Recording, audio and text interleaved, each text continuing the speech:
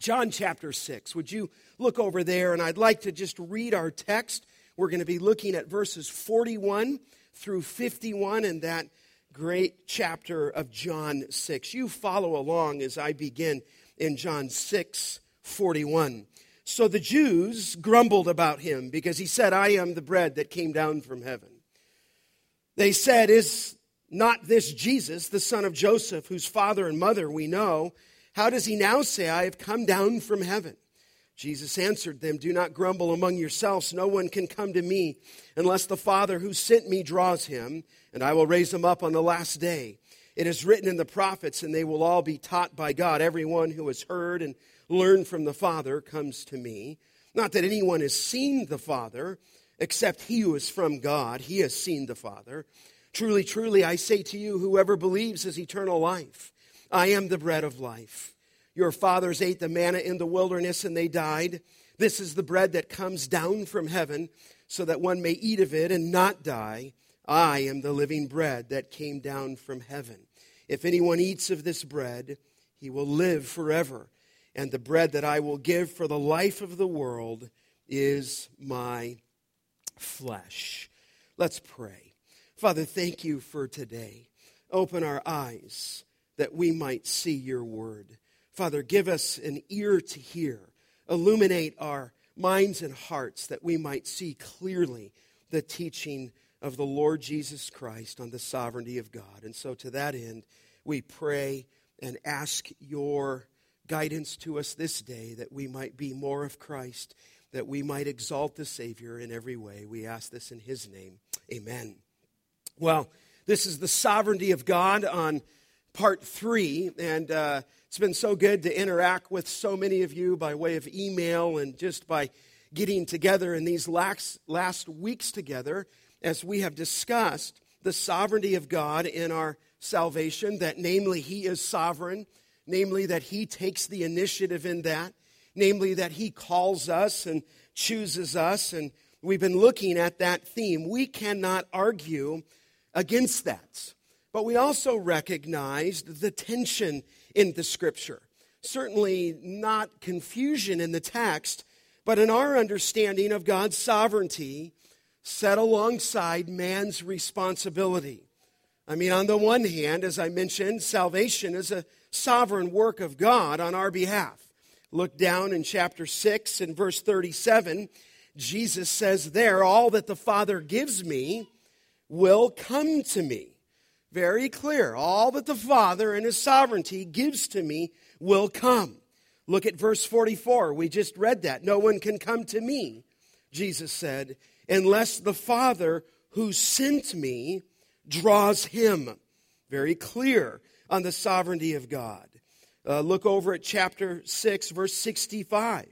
Then he said, this is why I told you that no one can come to me unless it is granted to him by the Father. In fact, these are difficult statements. Verse 66, you'll note there that many of the disciples turned back and no longer walked with him. In other words, the truth that he spoke caused those to disperse. It's a very interesting chapter, and we'll see that in the weeks to come. So clearly, all the Father gives to me, Jesus said, will come to me. And yet, look at verse 40. This is the will of my Father, and look at the words, that everyone who looks on the Son and believes in him should have eternal life, and I will raise him up on the last day. It's everyone who looks at the Son. In fact, go back to verse 37. All that the Father gives to me will come to me, and now this, and whoever comes to me, I will not cast out.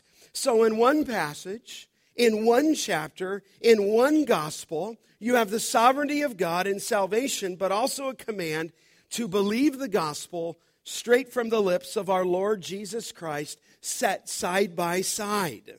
In fact, we're well aware of John 3:16, for God so loved the world that whosoever, what? Believes in him shall not perish but have eternal life. It's whoever believes or whosoever believes in him. So God's wonderful salvation in his only Son is made available to whoever believes in him.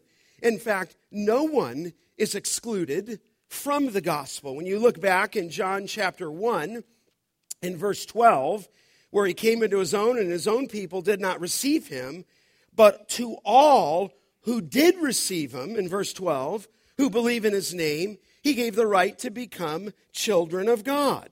There you have it. But to all who did receive him. When you go over to John chapter 3, in verse 36, you see that open invitation of the gospel. John 3:36 says, whoever believes in the Son has eternal life. Look over in John chapter 5, and in verse 24, you have a similar statement. Truly I say to you, whoever hears my word and believes in him has eternal life. So you have this open invitation of the gospel. When you go to the book of Acts, it's the same way. In Acts 2:21, it says that everyone who calls on the name of the Lord shall be saved. In other words, that gospel comes indiscriminately, if you will, to the whole world. It says in Acts chapter 10 and verse 43 that the prophets bear witness that everyone who believes in him receives the forgiveness of sins. The scripture is replete with this open invitation of the gospel. Paul even said in the book of Romans in chapter 10 in verse 12, there's no distinction between Jew and Greek. The same Lord is Lord of all, bestowing his riches on all who call upon him. For everyone who calls on the name of the Lord will be saved. And so there's this open invitation. And so on the one hand, he's sovereign. Only those whom the Father draws. On the other hand, the scripture is very clear that man is responsible to believe in the gospel. In fact, the Bible never says that sinners miss heaven because they are not elect, but they miss heaven, the writer of Hebrews says, because they neglect so great a salvation and because they do not repent and believe in the gospel. So, beloved, how do we harmonize those two truths? God's sovereignty and man's responsibility. And we said the answer is you can't harmonize those two truths. Both those truths are taught in Scripture. They're both taught in John chapter 6. So you have to affirm both of them. Here's what Grudem said in his theology. He said exactly how God combines his providential control with our willing and significant choices, Scripture does not explain to us. But rather than deny one aspect or the other, simply because we can't explain how both can be true, we should accept both in an attempt to be faithful to the teaching of all of Scripture. End of quote. I think he's right there. We've got to see both of these truths. What truths? God is sovereign and man is responsible with the gospel. Christ saves all who trust in him, and he saves all those whom the Father has given. And we're going to see this tension again as we turn our attention to the text in John chapter 6. Now, we're studying here the discourse of Jesus on the bread of life. And in the last weeks together, you remember, we were looking at 5 bold declarations that highlighted the nature of our salvation and our eternal security. 5 declarations, and I think there they are right there. They demanded a sign. Then Jesus corrected them and developed the Scripture.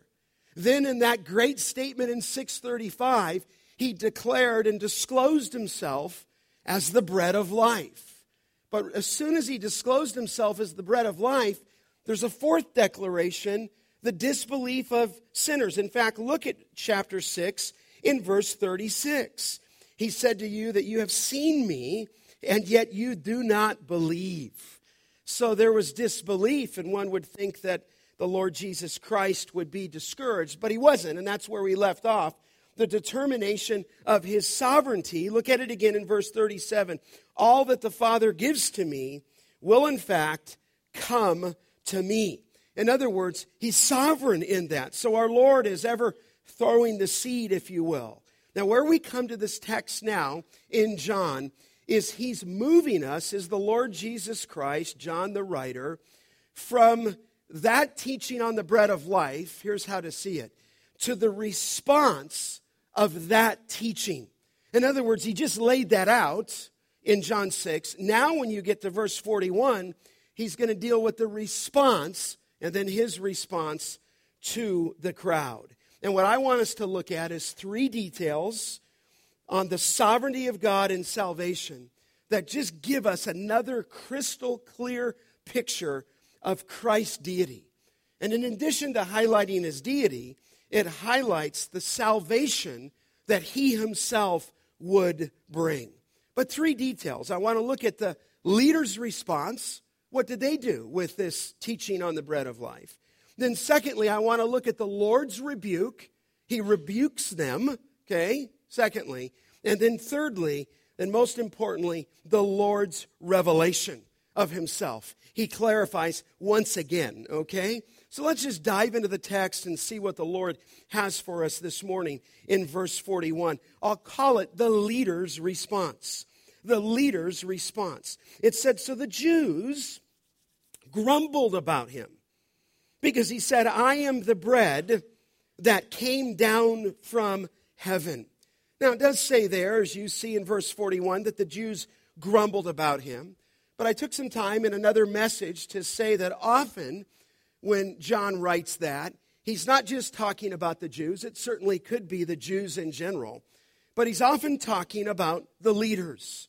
And I think particularly here, he is talking about the leaders. If you glance over to chapter 6, you're in it, verse 59, Jesus said these things in the synagogue as he taught at Capernaum. So remember, he's in the synagogue when he gave the discourse on the bread of life. So I really believe here he's dealing with the leader's response. Now here it says that the Jewish people or the Jewish leaders, they grumbled. They grumbled. And it's interesting that they're grumbling over his discourse on the bread of life. What's fascinating about that, and certainly if you've been in Christ for a little bit, you remember that in the book of Exodus, when the nation grumbled, their forefathers grumbled in their hearts. In fact, there it is on the screen in Exodus 16:2. Remember this when they were complaining about the food? And the whole congregation of the people of Israel, there's our word, grumbled against Moses and Aaron in the wilderness. In other words, they grumbled before the manna was given to them. And Moses said, when the Lord gives you in the evening meat to eat, in the morning, here it is, bread to the full, because the Lord has heard your grumbling, that you grumble against him. Moses just says, what are we? Your grumbling is not against us, but against the Lord. Then Moses said to Aaron, say the whole congregation of the people of Israel, come near before the Lord, for he has heard your grumbling. And so just as the nation of Israel grumbled over food, both before and after it was delivered, it's fascinating that as Jesus identified himself as the bread of life, here in verse 41, they're grumbling again. Now, beloved, they're grumbling, if you look at the text, over two specific matters. Look at verse 41. They grumbled about him because he said, I am the bread that came down from heaven.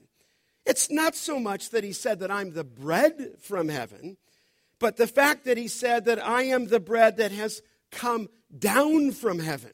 In fact, look back at verse 38. Jesus said there, for I have come down from heaven.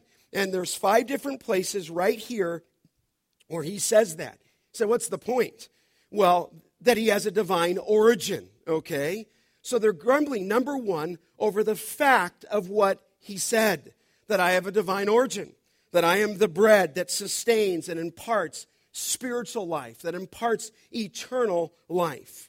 And so number one, they grumbled over what he said, but number two, they grumbled over the familiarity of who he was. So how so? Look at verse 42.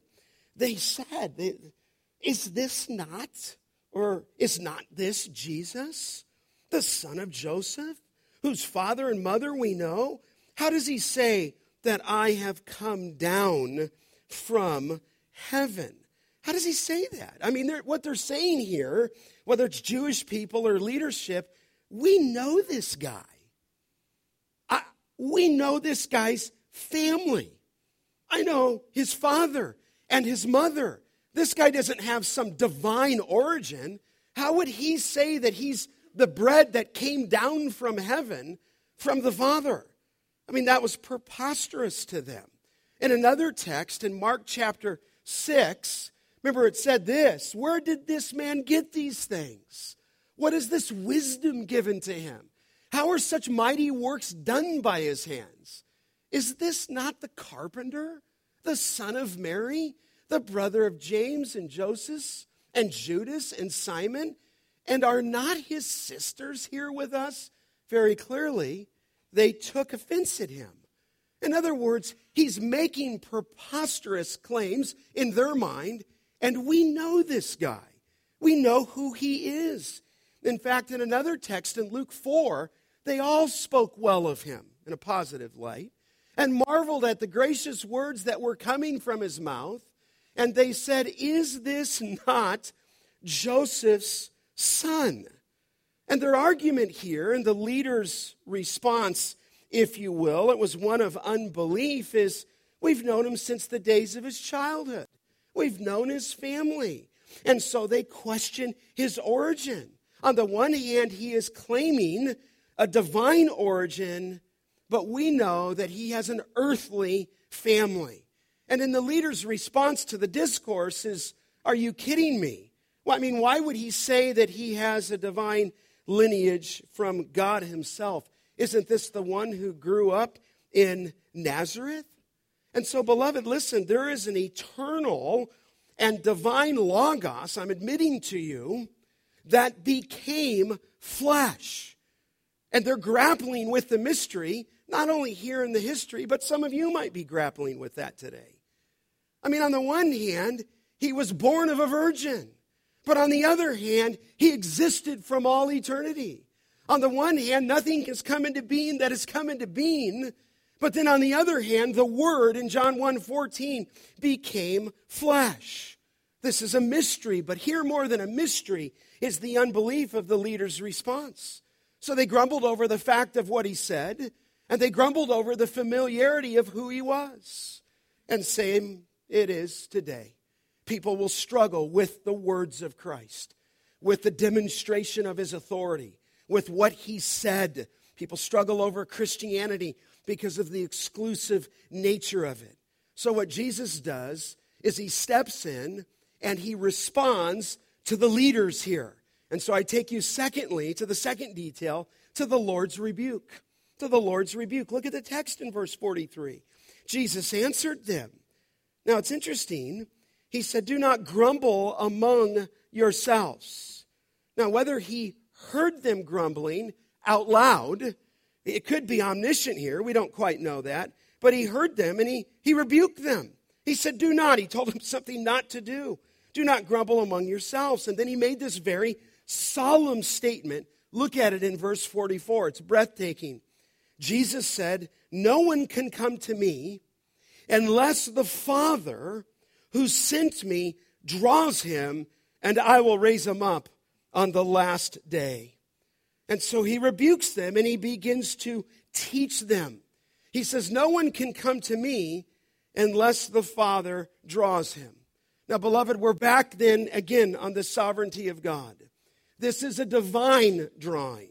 In other words, when you look at the doctrine of salvation in Scripture, God is initiating in your salvation. God is enabling you to believe in him.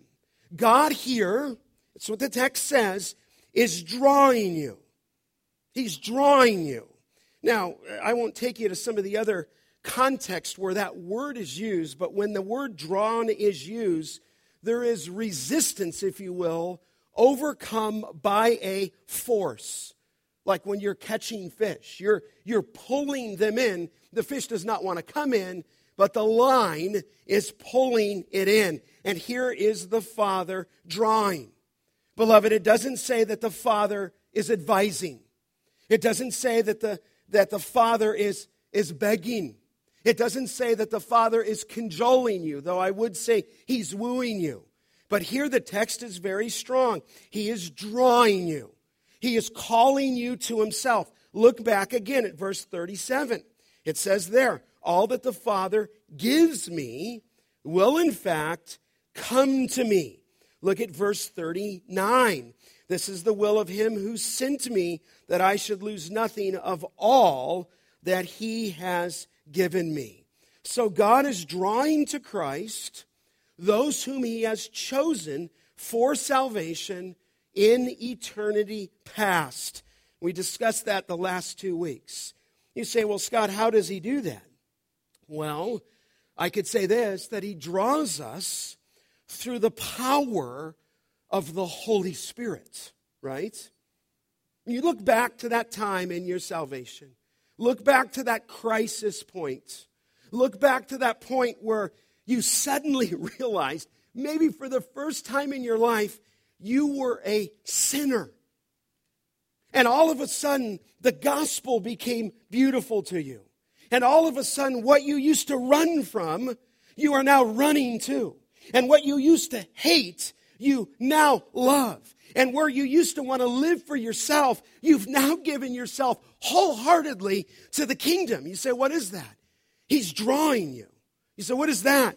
It's the power of the Holy Spirit giving you a view of Christ. And in that way that he's drawing you, and in that way that he's pulling you to see himself, he at the same time is exposing your sin. Go back to that time when you came to Christ. Go back to that time when you knew without a shadow of a doubt your sin separated you from a holy God. Well, he's drawing you. And in that drawing, he begins to expose your sin. Then at the same time he's exposing your sin, he's exposing your self-righteousness. He's exposing that you're trusting in yourself, that you think you're a good person, that you think you're a good man, that you think you've come from a good family, that you think that you're a nice kid, that you're a young woman, and whatever it is. And he begins to show you that no matter how good you are, if you have one sin, you've stumbled over one sin and you've become guilty of all of it. This is the Holy Spirit. This is the drawing power of Christ. He's exposing our sin. He's exposing our self-righteousness. He awakens your conscience. Boy, I remember that in my own life. I just remember not wanting to follow Christ, not wanting to obey Christ in junior high, not wanting to heed his command, not wanting my mom or dad to tell me what to do, wanting to hide. But all of a sudden, that one night when he drew me, if you will, with a force, I had but no conscious thought. I saw the beauty of Christ. I saw my sin. I saw my self-righteousness. He awakened my conscience. He awakened my sense of need. And then the Holy Spirit even overcomes my own pride, and I came to him. So here's what Jesus says in this rebuke to the leader's response. No one, not even anyone in here, can come to the Father unless he draws him, which should lead us then to evangelistic prayer. That when you're evangelizing people, you're praying as you're opening the good news to them, all at the same time that God is going to awaken them and draw them to himself. So only those who the Father draws can come, and yet, look at verse 40. For this is the will of the Father, that everyone who looks on the Son and believes in him should have eternal life. It's there side by side. You say, what's side by side? Verse 40, everyone who looks on the Son. Everyone. You say, well, Scott, how do you explain that? I can't explain it. I can't explain it. Both are true. But all I know is in this text, in verse 44, the Father is drawing. Now, let me clarify something to you. And I want to clarify a point of theology for you. Because really, when we gather, I want us to be equipped, as Dom said earlier. But there are some theologians that say that lost sinners, supposedly have the power to accept or reject the gospel of their own free will, They can accept it or reject it on their own free will. And theologians call that concept, this isn't so important, but just I'll explain it to you. They call it prevenient grace. In other words, prevenient grace gives the sinner the power to accept or reject the gospel. It is this prevenient grace given by God to all men indiscriminately. Prevenient grace is seen in God sending the sunshine and the rain upon all the world. It is universally given, prevenient grace, to counteract the effect of sin. And the thought would be is that since God has given this grace to all, everyone is capable of accepting the offer of salvation. Consequently, here's what you need to understand. There is no need that some would teach in prevenient grace. There's no need for any special application of God's grace to particular individuals. There's no special thing. There's no special need there because he's given his prevenient grace to all, and all have the opportunity to respond. Now, certainly there's parts of that are not all wrong in there. He gives his grace, does he not? And the rain falls on the good and the evil. But beloved, the Bible indicates, and this is where theology comes in, and this is where Scripture comes in, it talks about man's fallenness. It says in the Word of God that man is unable to come to Christ in his own doing. Now you say, but Scott, you just said that whoever comes, I know that. But lest the Father draw them, they can't come. So God is the one initiating, and we understand from the Word of God, you can repeat it with me, that Ephesians 2:1 says that you are what? Dead in your trespasses and sins. Dead people don't respond to the things of Christ. They're alive physically, but dead spiritually.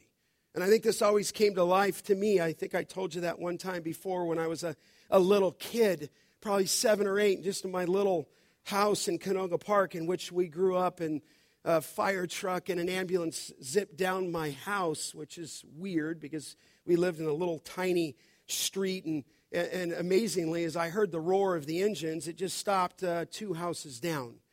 And there was ambulances and trucks and police cars had pulled in, and there was a crowd growing on the outside. And, when you're young, you don't have any kind of restraint sometimes. So rather than waiting on the outside, I opened my door, flew out my house, round down to the corner, ran past the crowd, past the police officers, and I went straight into the door.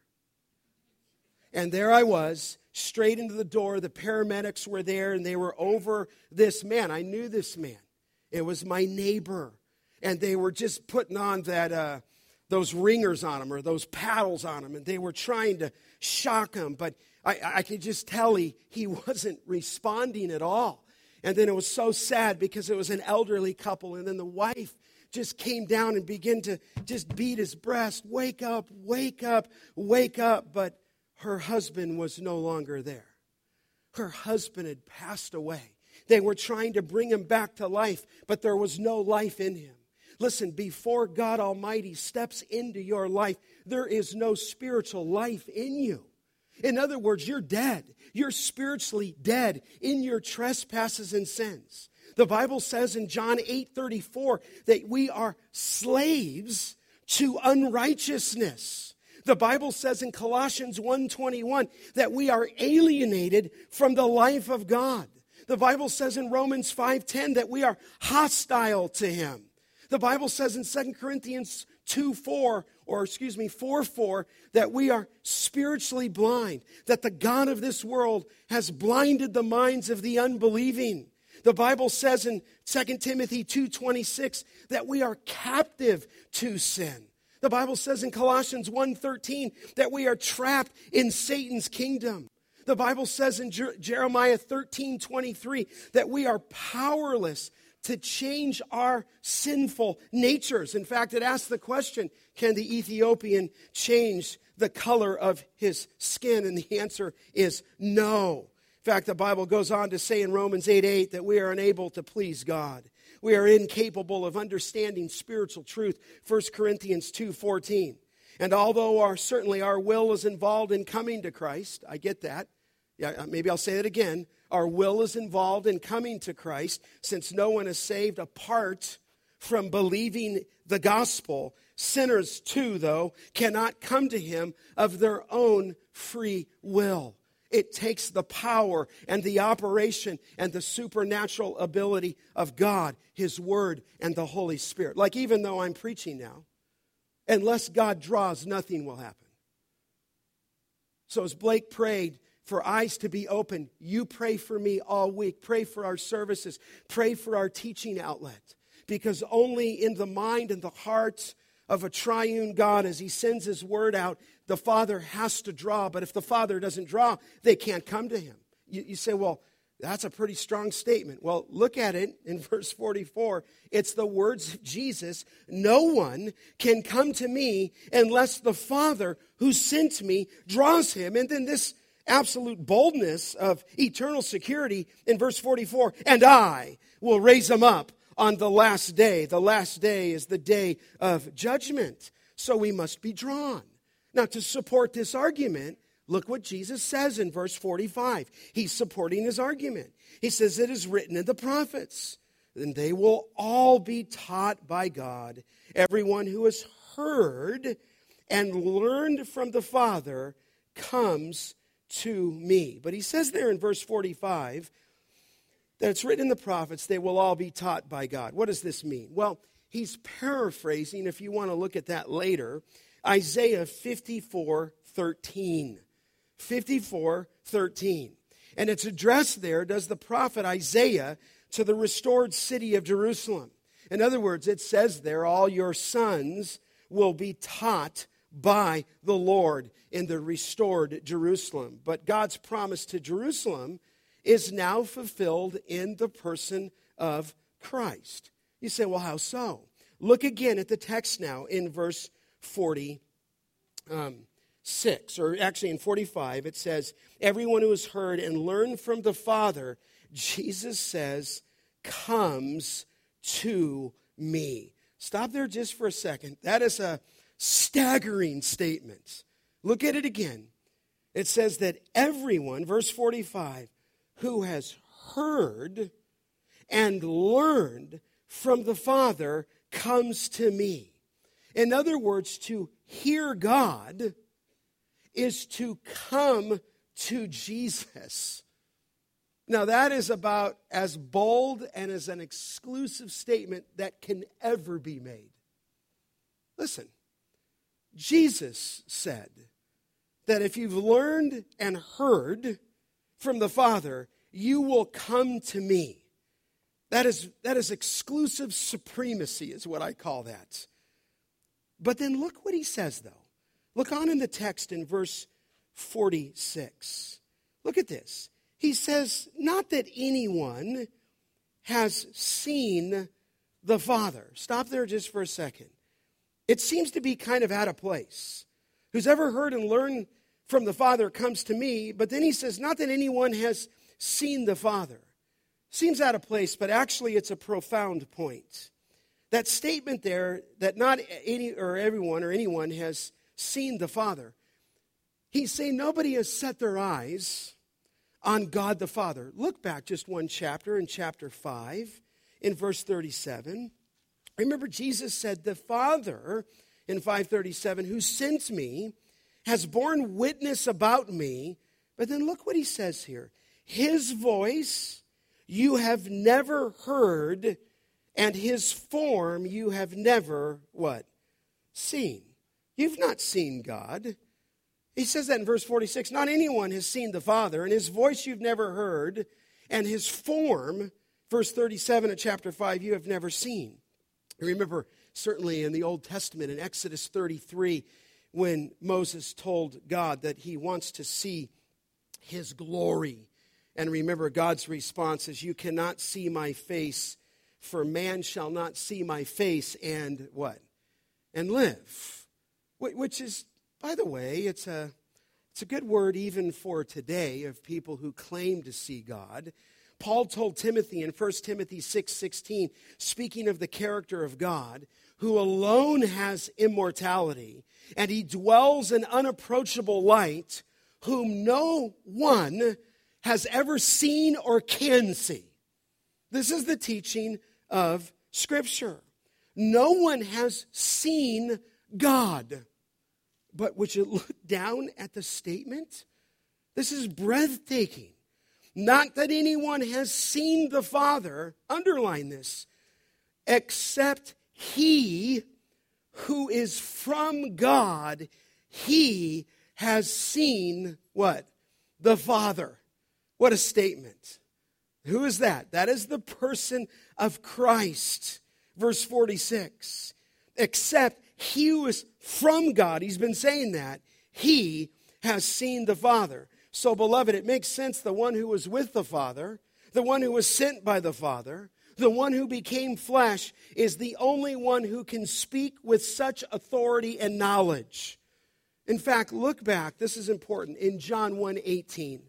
In John 1:18, there, remember that great statement there, that no one has seen, John the Apostle says, the only God. You see that there? You have to, no one has seen, or no one has ever seen God, but then it says, the only God who is at the Father's side, that's Jesus, he has made him what? Known. Jesus discloses to us and explains to us God the Father. It is the disclosure of God. Beloved, it is the knowledge of God, and it comes from Christ. And so the invisible God becomes visible in the person of Christ. Now, if you're a young person in here this morning, and you hear other people claim to have the truth, or claim to know God, no, listen, this is a very clear word here. God the Father is explained in the person and the work of Jesus Christ. Remember when Jesus said to Philip in John 14:7, if you had known me, you would have known what? The Father also. From now on you know him and you've seen him. And Philip said to him, Lord, show us the Father, and it is enough for us. And Jesus said to him, have I been with you so long, and you still do not know me, Philip? Whoever has seen me has seen what? The Father. Just think about the search for truth that people have today. In fact, Jesus said, and you write this one down in John 12:45, whoever sees me sees him who sent me. And so he gives this discourse of the bread of life. The leaders respond, Jesus, we know this guy. The Lord rebukes them, and he begins to clarify who he is. I read an interesting article this week in Christianity Today. It was by a man by the name of Amos Yong, Y-O-N-G. And the article was touted as, quote, cutting edge. And whenever I hear cutting edge, I'm like, oh no. Cutting edge, really? Cutting edge. And then it said, as a cutting-edge scholar with, quote, a fresh perspective. And then I thought, oh no. And Young's pressing question in this article and in his book is this: is it possible that the Holy Spirit is active not only among Christians of all denominations, but also among believers of the non-Christian world religions, which is interesting that he would say that. Young wrote a book, and the book was called Spirit Word Community. He's obviously out of an AG background, Assembly of God. It's called the Spirit Word Community, subtitled The Spirit Poured Out on All Flesh, which again is a quote from Joel 2. But here's his central thesis is that because the Spirit of God is universally active in creation and in the new creation, the religions, quote, of the world, like everything else that exists, are providentially sustained by the Spirit of God for divine purposes, end of quote. I thought, what is he talking about? I read about doctrines of demons. I read about false teachers that have come in, and yet he's creating a caveat here for the religions of the world, like everything else that exists, that are providentially sustained by the Spirit of God for divine purposes. He said, and then the writer said, where most see the devil's work, Young sees the Spirit's. Concretely, that means that Christians, here's the essence of his article, should be open to learning from and being enriched by the Spirit's work in world religions. Dialogue must take place alongside evangelism, he argues, so that all the religions, including Christianity, can learn from each other what the Spirit is doing. Beloved, let me just tell you, what the Spirit is doing is revealing Christ, and Christ is revealing God the Father. This is just, when I read that, the cutting edge and the fresh perspective. And now this is what people call scholarship. And you say, well, what criteria should we use for discerning the Spirit's work in a non-Christian movement? And here's what Young said. He hesitates to elevate Jesus Christ to exclusive status for such discernment. For him, quote, signs of the kingdom, such as personal and social transformation in love, might serve as such tools, he said. In other words, it's just that gospel stuff that helps community, but there's no gospel.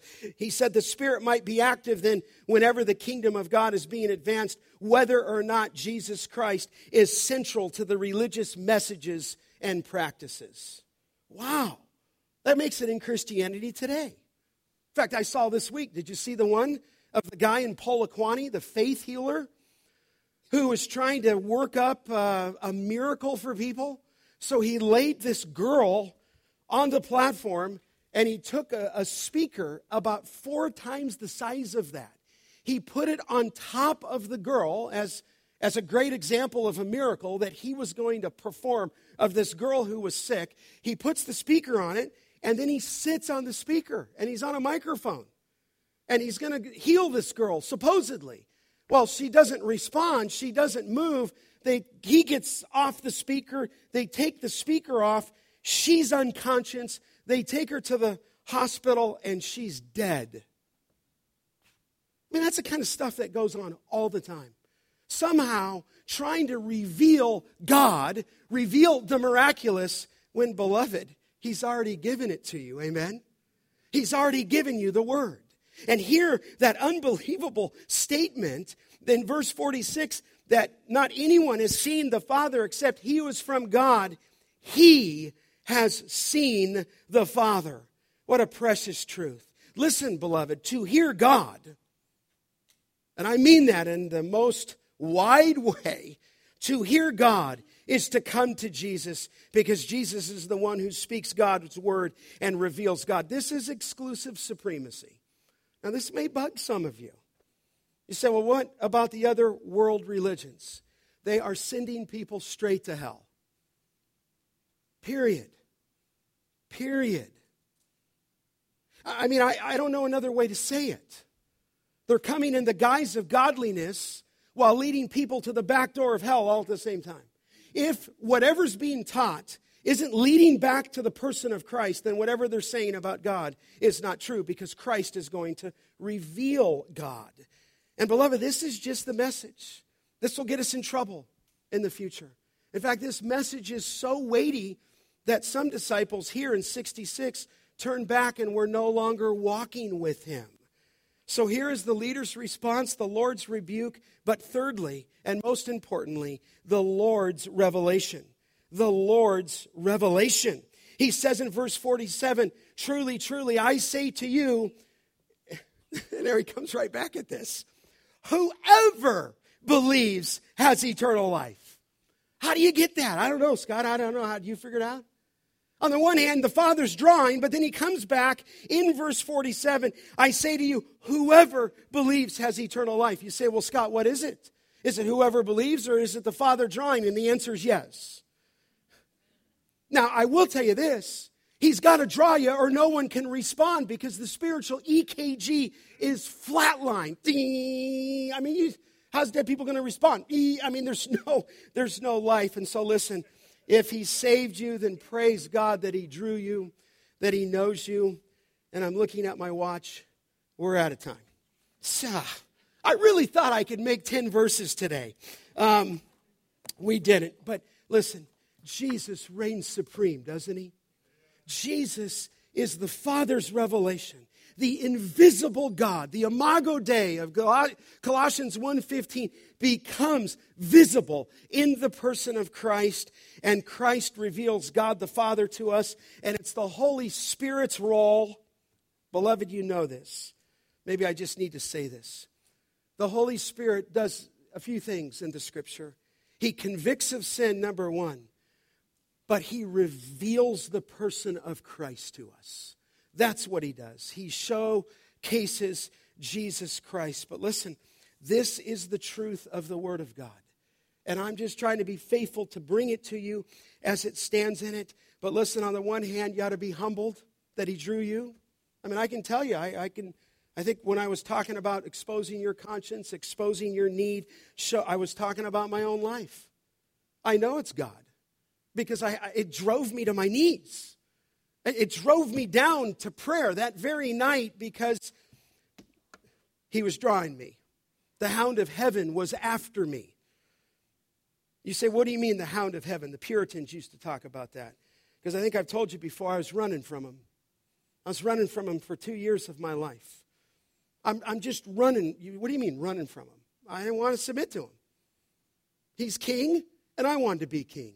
He's Lord, and I wanted to be Lord. That's the problem. That was the problem. He wanted me to submit, and I wanted to reign. My mom told me to not hang around this girl, and I thought that girl was kind of pretty. And so I didn't want to submit to anybody until all of a sudden he began to draw me because I believe he's sovereign, number one. And number two, I had some loose affiliation in junior high with the Word of God, and he exposed the Word of God. So listen, he starts. He initiates. He's the sovereign one drawing. However, they've got to believe, and somehow those two truths will make sure that we don't, overemphasize one at the expense of other. You say, well, Scott, what do you mean by that? This is the sermon beyond the sermon. One thing, and then we're going to pray. I've seen Calvinists who are so focused on the sovereignty of God that I've looked guys in their face and said, you're rude, though. You're rude and you're obnoxious. Because there's such a pride that sometimes if you overemphasize that doctrine, it leads people to pride where they feel no responsibility and compulsion for the gospel. And I think that's out of balance. On the other hand, you could so overemphasize man's response that you could become manipulative in your efforts for evangelism to see somehow the power of God at work, and it happens in children's ministry all the time. Just raise the hand. Just pray the prayer.